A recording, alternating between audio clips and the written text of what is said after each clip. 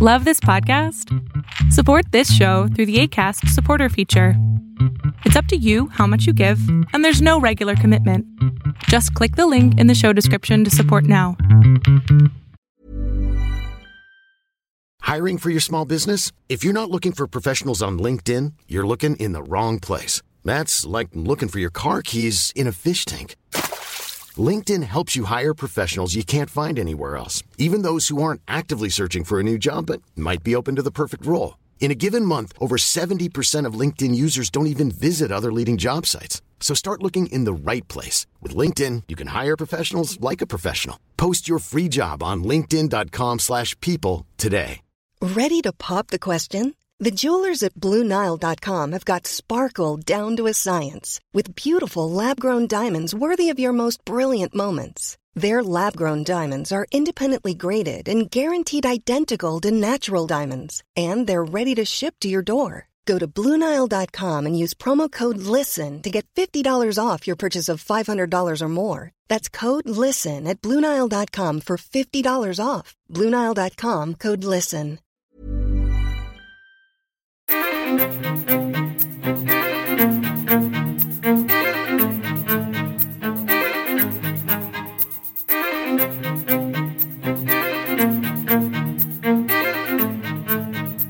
Hey everybody, welcome to another new episode of Undying Light. I'm your host, Pastor Alex, and again, we are in the Gospel of Matthew, working ourselves through verse by verse, discussing these passages, and hopefully enlightening some of you or shedding some new light, or maybe a new way to look at these passages. So I'm very excited that we are, moving right along. And again, as I've mentioned many times on the show, we're not in any hurry to finish this book. And so we're just kind of taking it section by section and explaining the text in hopes that when you read Matthew next, you'll be able to get one of those little aha moments, if you would. That's the goal. I think I've gotten some people that have remarked that they've really enjoyed this series, and they've enjoyed, listening through these passages explained, and really maybe not fully agreeing with me on all things, but being able to say,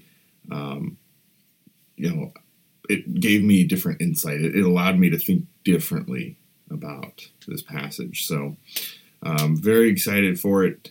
And again, as we'd mentioned last week and the weeks prior here, we've been working through the 13th chapter of Matthew. And in this particular chapter, they kind of have some things split up. So it's not not everything happens all right in a row. So we looked at the sower of the seed, and then we jumped all the way down to the portion that it was explained.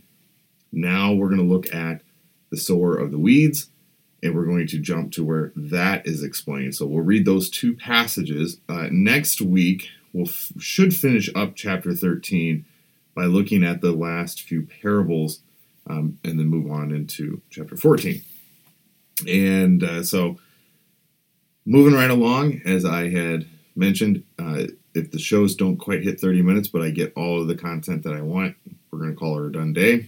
If we make it through a chunk of content and I feel like we've exhausted and we still have 15 minutes left, we'll take on the next section. I don't want to rush things, but I don't want to, and I also don't want to not provide the text. It's an appropriate measure. So again, this isn't an exhaustive search. This is not even an exhaustive look at the Gospel of Matthew. There is so much more that can be done here. In fact, we could be taking this and peeling layers out and saying, this is what the Greek is stating. This is what the earlier translations state. This is maybe a different manuscript style. We could unpack it and look at it and say, this verse is taking us back to the Old Testament. How is that explained?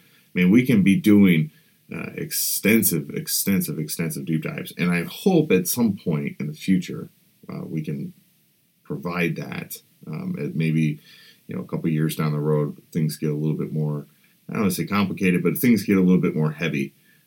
But the goal for the show really, more or less, is to take the scripture and explain it in a real and easy, framework for anybody to understand without having to have a seminary degree. That's the point. And I feel like a lot of people go after the high-hanging fruit. I can't call it low because it's not easy to get to, but that high-hanging fruit, explaining the text in the Greek, explaining the text in the Hebrew, explaining the text in Latin, or, maybe earlier languages and how the Septuagint translated to English in this form, or, whatever. And then they go and they start to apply their theological doctrine to the passages and explaining that. And that's the only way you could possibly understand a passage if you read it through the lens of whatever their presuppositional doctrine is. And that's fine in many cases, but I'm just, I know there's a lot of good podcasts out there that go exceptionally hard in terms of, explaining or handling the complex topics. That's not this show. And I'm sorry if you're looking for, the weighty academical approach. Some might get a little weighty, but by and large, my show is for lay people, is for you to take this material and understand it. So let's get into the content. Parable of the weeds. We are at the 24th verse in chapter 13. We're going to read through these few verses here, and then we're going to move on to verse 36 and close out this section here. He put another parable before them, saying, "The kingdom of heaven may be compared to a man who has sowed good seed in his field. But while his men were sleeping, his enemy came and sowed weeds among the wheat and went away. So when the plants came up and bore grain, then the weeds appeared also. And the servants of the master of the house came and said to him, 'Master, did you not sow good seed in your field? How then does it have weeds?' And he said to him, 'An enemy has done this.' So the servant said to him, 'Then what do you want us to do? Go and gather them?' But he said, 'No, lest in gathering the weeds you root up the wheat along with them. Let them both grow together until harvest, and at harvest time I will tell the reapers, gather the weeds first and bind them in bundles to be burned, but gather the wheat into my barn.'" So there's the parable. Now down in verse 36 through 43, let's read the explanation of the weeds. "Then he left the crowds and went into the house, and his disciples came to him, saying, 'Explain to us the parable of the weeds in the field.' He answered, 'The one who sows the good seed is the Son of Man. The field is the world, and the good seed is the sons of the kingdom. The weeds are the sons of the evil one, and the evil one who sowed them is the devil. The harvest is at the end of the age, and the reapers are angels. Just as the weeds are gathered and burned in the fire, so will it be at the end of the age. The Son of Man will send his angels, and they will gather out his kingdom all causes of sin and lawbreakers, and throw them into the fiery furnace. In that place there will be weeping and gnashing of teeth. Then the righteous will shine like the sun in the kingdom of their Father. He who has ears, let him hear." All right, so that is Jesus explaining to us what this parable means. So let's really focus solely on the explanation, because that will, obviously provide the insight to what the parable of the weeds is, right? So verses 36 through 43 will be our main focus for the show, as we are essentially explaining verses 24 through 30. So Jesus has left the crowds, and we can assert, because here in Matthew 14, we will get to the feeding of the 5,000. So these crowds were massive. I mean, we probably would estimate north of 10,000 to 20,000 people are fully incorporated in this crowd, if you want. The side thought, if you would, not necessarily relevant to the message, but interesting to think about the size of the crowds. So he leaves the crowds, he goes into the house, and he is, probably sitting down or lounging or maybe getting something to eat. His disciples saying, "Hey, explain to us, what in the world did you mean?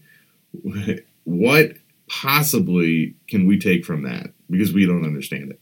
And we talked a little bit about the explanation last week in regards to why Jesus speaks in parables. And it's kind of interesting because, just a really quick recap, if we take the explanation of the parables and we assert that the parables are preached to those who do not understand the kingdom of heaven, and for those who do understand can make sense of the parables, they can understand the parables. For his disciples, while they may not understand, Jesus takes the time to explain them so that they can understand. Remember, this is still relatively, probably middle or so of his ministry, and his disciples still struggle with doubt. Well, in fact, we'll see that when we get to Matthew 16, and Peter will talk, essentially talk a big game and then have a massive fallout right in front of Jesus. So his disciples still struggle with fully comprehending and fully understanding, and Jesus takes the time here to explain it. So he says, the one who sows a good seed is the Son of Man, that is Jesus. The field is the world, and so the sowing of the seed, it goes all the way back to what we talked about a couple of weeks ago with the spreading of the gospel, the spreading of the good news. Jesus is the one who is doing that. Even more so, we can go back a number of weeks to the end of chapter 9 when we talked about the little short parable given there, that Jesus is the only one doing the work right now. So Jesus is the only one sowing the good seed. And again, this is at the time that he's giving these parables. He is the only one, but soon that will change, and soon the harvest will still be plentiful, and the laborers will grow, but they'll still be small, right? There's still, even today's time, there's a lacking of pastoralship. There's seminaries are being bled dry because they can't get students to come. And I think the whole liberation theology and the whole progressive movements and all that have done their damage on the church. But the laborers are few, the harvest is still many, and it will be like that until the day that Christ returns. But anyways, we have the parable here. He is the one who is sowing the good seed. The field is the world, and the good seed would be the sons of the kingdom. So he's going out and giving the gospel and giving faith to the sons of the kingdom, and these are now the good wheat. These are the things that sprout up and are going to provide fruit and nourishment for other people. The weeds are the sons of the evil one. The evil one is the devil. The harvest is the end of the age, right? So the weeds that are growing up are going to essentially be those who are unbelievers. Again, this is the distinction, believers and unbelievers. And so I preached this sermon a couple of weeks ago in our church, and because my lectionary is a few weeks ahead of what we're doing here on the show. But we talked pretty extensively about the difference between the wheat and the weeds.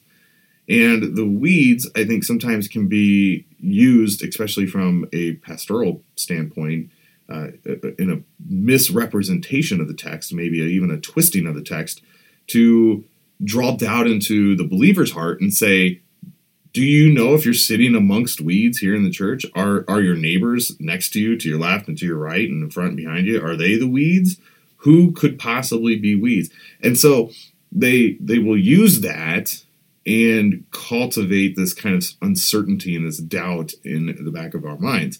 And what they'll try and really angle at is, are you saved? And if you are saved, then how do you know you're saved? And if you want to try and test your fruits or test your faith, you can do this, or you can perform that, and you'll have a more of assurance. In fact, I saw a quote. I'm not going to say who it was from, and I'm probably going to butcher it, but basically it was something around the fact of obedience is our only measure of assurance.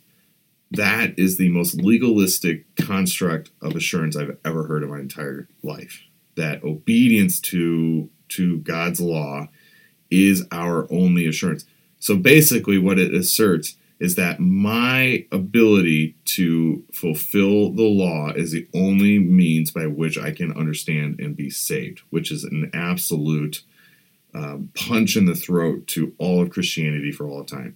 We do not have to be, we are not measured by our obedience to the law. In fact, our assurance is extranos. It comes from outside of us. It has nothing to do with us or our ability, but it is everything done for us and to us through Christ on the cross and in the sacraments and in his word preached. So the weeds are not necessarily the analogy given of people sitting in the church. The weeds are people in our lives, our family, our friends, our co-workers, neighbors, people who do not believe the gospel. Why would people who do not believe the gospel come and sit and spend time in church? It's just not going to happen. And I've heard it, like I said, often used to where preachers try and put the weight upon the congregation. And I feel like that is just a terrible way to represent this passage. It is not being directed towards the church body. It is directed towards the world that we live in.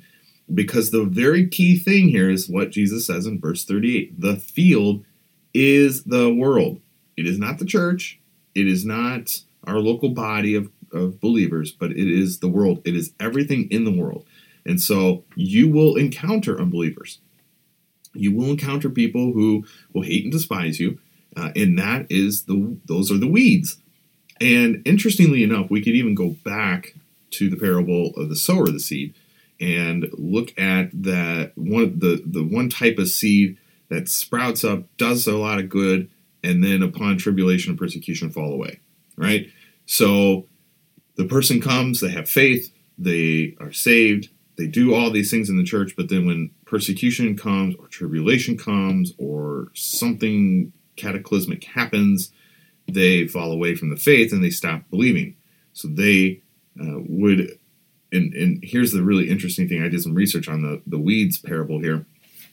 And I forgot the name of the weed that is there. But there's a type of weed that grows up and looks just like the wheat grain that is coming up out of the ground. And so they are very similar. It's hard to distinguish. However, at the harvest, they are very distinguishable. But until then, they look almost identical all the way through.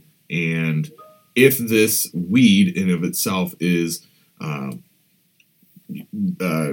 cultivated or harvested together and then grinded into flour, it will actually spoil the flour.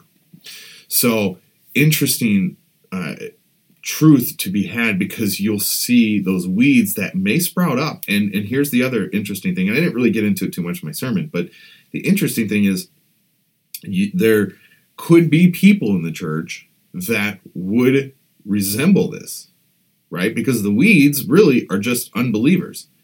But they're not, but the weeds are kind of the final marker of it, right? They're the ones who have left the faith, have left the church. And so why would an unbeliever be sitting in church? There's people that are in there that struggle with doubt and assurance and all that such. Yes, absolutely. But why would an unbeliever, one who flat out disregards, disagrees, hates the gospel, why would they waste their time being in church, hearing the gospel preached? It's not the premise of the parable.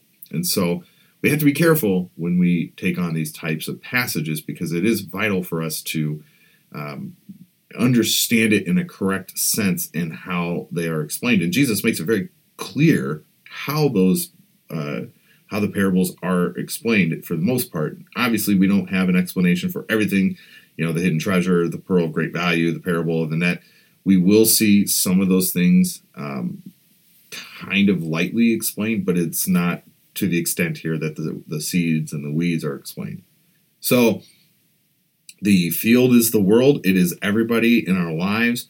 And again, those are including the believers and unbelievers. It's family, friends, neighbors, co-workers, associates, all of these things, right? They're all included in that. Any person you can contact around the world is included in this field, if you would. The believers are the sons of the kingdom. The unbelievers are the ones sown by the devil. They're the weeds. And interestingly enough, Jesus gives us a little bit of eschatology here, verses 40 through 43. Just as the weeds are gathered and burned in the fire, so will be at the end of the age. This is the day of judgment, the day that Christ returns. This is not 7 years and then of tribulation and then Jesus returns and there's a secret rapture. No, it's not what's being given to us. He is telling you the interesting thing that on the day of harvest, at the end of the last day, those weeds will be rooted out and cast away. It tells you right there that his angels will gather out of his kingdom all causes of sin and lawbreakers and throw them into the fiery furnace. Now, this is not a detailed breakdown of that, the day of judgment. Jesus tells us that further along in Matthew 24 and 25, when he will gather the believers and unbelievers into two lines, and the believers will be ushered into eternal life, into the new heavens and new earth, and unbelievers will be thrown into the fiery furnace. And so it's interesting because here we have the fiery furnace being demonstrated as the result of the weeds. That's their final destination. And then he goes on to say that there will be weeping and gnashing of teeth. But note here, in this day of judgment, and this is actually a conversation we've been having quite a lot lately, is surrounding the premise of hell and modern times. Do we believe that hell is a current place for the unbelievers to go to? What does hell look like? And what does the afterlife essentially look like for those who are unbelievers? And elsewhere in the scriptures, we have another way of it's being described, and that is darkness. Darkness, weeping, and gnashing of teeth. Those are usually three characteristics describing the afterlife for the unbelievers. However, here in the text, we do not see darkness applied. It is just simply weeping and gnashing of teeth. So the weeping and gnashing of teeth is simply agony and distress, and you can even call it pain, perhaps. But this is the agonistic ending to the weeds. They have received their just reward in this life, and they are now being punished in the next. And so Jesus describes they'll be thrown into the fiery furnace along with Satan and all of his demons. And in there will be weeping and gnashing of teeth because they're going to realize their mistake. They will be consciously realizing for all eternity that they have rejected the gospel and now must suffer for it. Whereas the believers will be ushered into the kingdom of life. And I think this kind of reality for the Christian should ignite the need to be more evangelistic. It should ignite the need for us to share the gospel. Do you believe that Jesus Christ is the Son of God and God raised him from the grave? Do you believe that he died on the cross for you? Do you believe these things?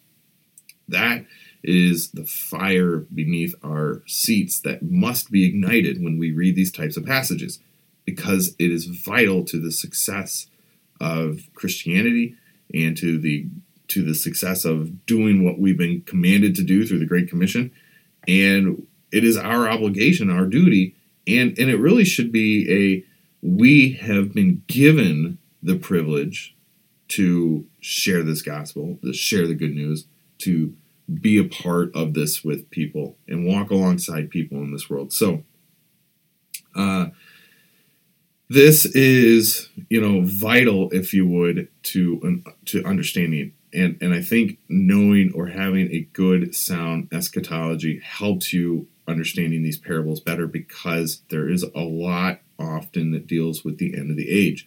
And Matthew does a very good job at highlighting that while not necessarily giving a whole lot of explanation. And we will see in Matthew 24 and 25 a much deeper explanation given, but there's also other things that Matthew doesn't include, and this will be picked up by Paul, this will be picked up by John and Peter as well, and even the other gospel writers will have different insights. But the Olivet Discourse is extensively written in Matthew. You'll see it in Mark 13 and Luke chapter 21, but Matthew 24 and 25 is the longest discourse that we have.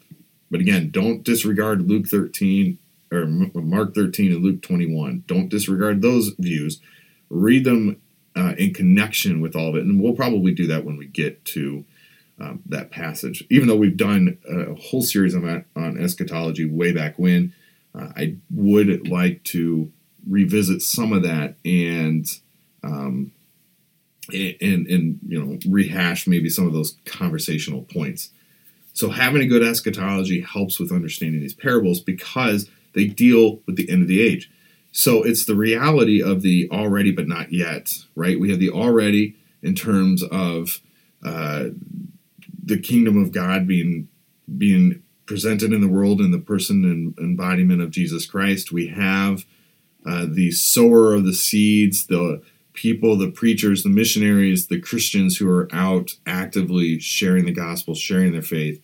And then you've got the not yet, which is the end of the age. So you've got this kind of already but not yet framework where you are doing the work and yet the end of the age is yet to come. And so it's another great example of that for this parable, that at the end, all of the work that has been done, all of the weeds will be uprooted and separated from the wheat. They will be thrown and cast into the fiery furnace. Now, I can tell you that the angels are better at separating that than we are. It is not our obligation, our duty, to determine whether somebody is a weed or a wheat. It is not our duty to determine what somebody's eternal destination is. That is between them and God.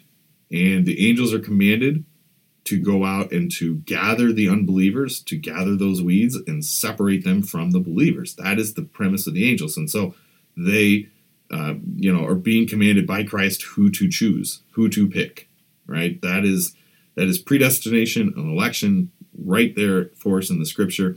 The separation of the sheep and the goats, the separation of the wheat and the weeds, believers and unbelievers. That is how we handle a text like this. But it is not for you to sit and fret over, is my wife or my husband or my kids, are they the weeds?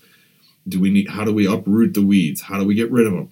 Well, the only way to essentially assure that it's not a weed is to preach the gospel, to continuously preach the gospel. And here's the other thing. I hear it a lot in the Reformed circles that people will say, you can't be a goat and become a sheep. And you can't be a sheep and become a goat. It's almost like the notion that when you were born, your destiny is already written in stone, and there's nothing you can do to change it. And I think that has some faltering, because we are all essentially born as goats, unbelievers. We're born into the sin of Adam, and it is Christ who gives us life. He's the one who cultivates the dry bones. He's the one who goes out and raises the dead spiritually and makes them anew. And so this is why Paul writes in Romans 6, in our baptism, we're baptized into a death like his, so we can experience a life like his. And then Paul goes on to talk about the daily struggles and the daily need to kill the old Adam in us.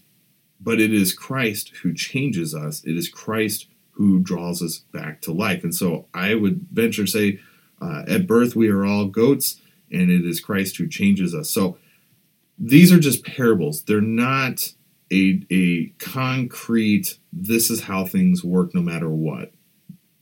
I would also like to add, when we examine this type of a text, that just because we see unbelievers doesn't mean they can't become believers. Most of us, especially me late in life, well, not late in life, but early in life, I guess, I became a believer, and I really was it just wasn't. It's not that I was atheist or agnostic or anything like that. I just didn't believe. And I struggled with it because I thought I had faith, or I thought I had belief, and it just was never really explained. And so it was one of those things that it just took a long time to be explained for me to understand my faith. But I grew up in a house that we didn't go to church on a regular basis. I grew up in a house where church wasn't the forefront of our family. But now obviously being a preacher, I raise my kids to go to church every Sunday. And even if we are on a trip or on vacation, we find a way to go to service and ensure that they are worshiping on that day. So a whole lot can be said, and we could talk about it for another hour if you want, but I'm going to go ahead and cut her down here. But make sure when you read these to read the explanations and to read them in the light of the already but not yet. what's happening now and what will happen in the end. Read it in that fashion, and I think you'll have a better explanation, and I think you'll be able to digest it better than if you were to just read it and then move on to the next passage for your daily reads.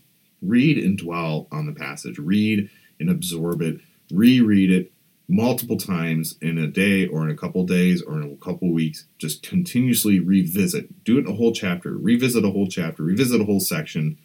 And just constantly gnaw on these passages. So that's that, ladies and gentlemen. Thanks for tuning in. The show will drop on a Friday as always. So make sure, if you have the opportunity to listen on the day of release, to go and get your butt into church on Sunday. And I hope that you can partake in the sacraments. And I pray that God will be merciful to all of us and continue to give us faith needed for the daily grind. Ladies and gentlemen, thanks for tuning in. Have a great weekend, and God bless.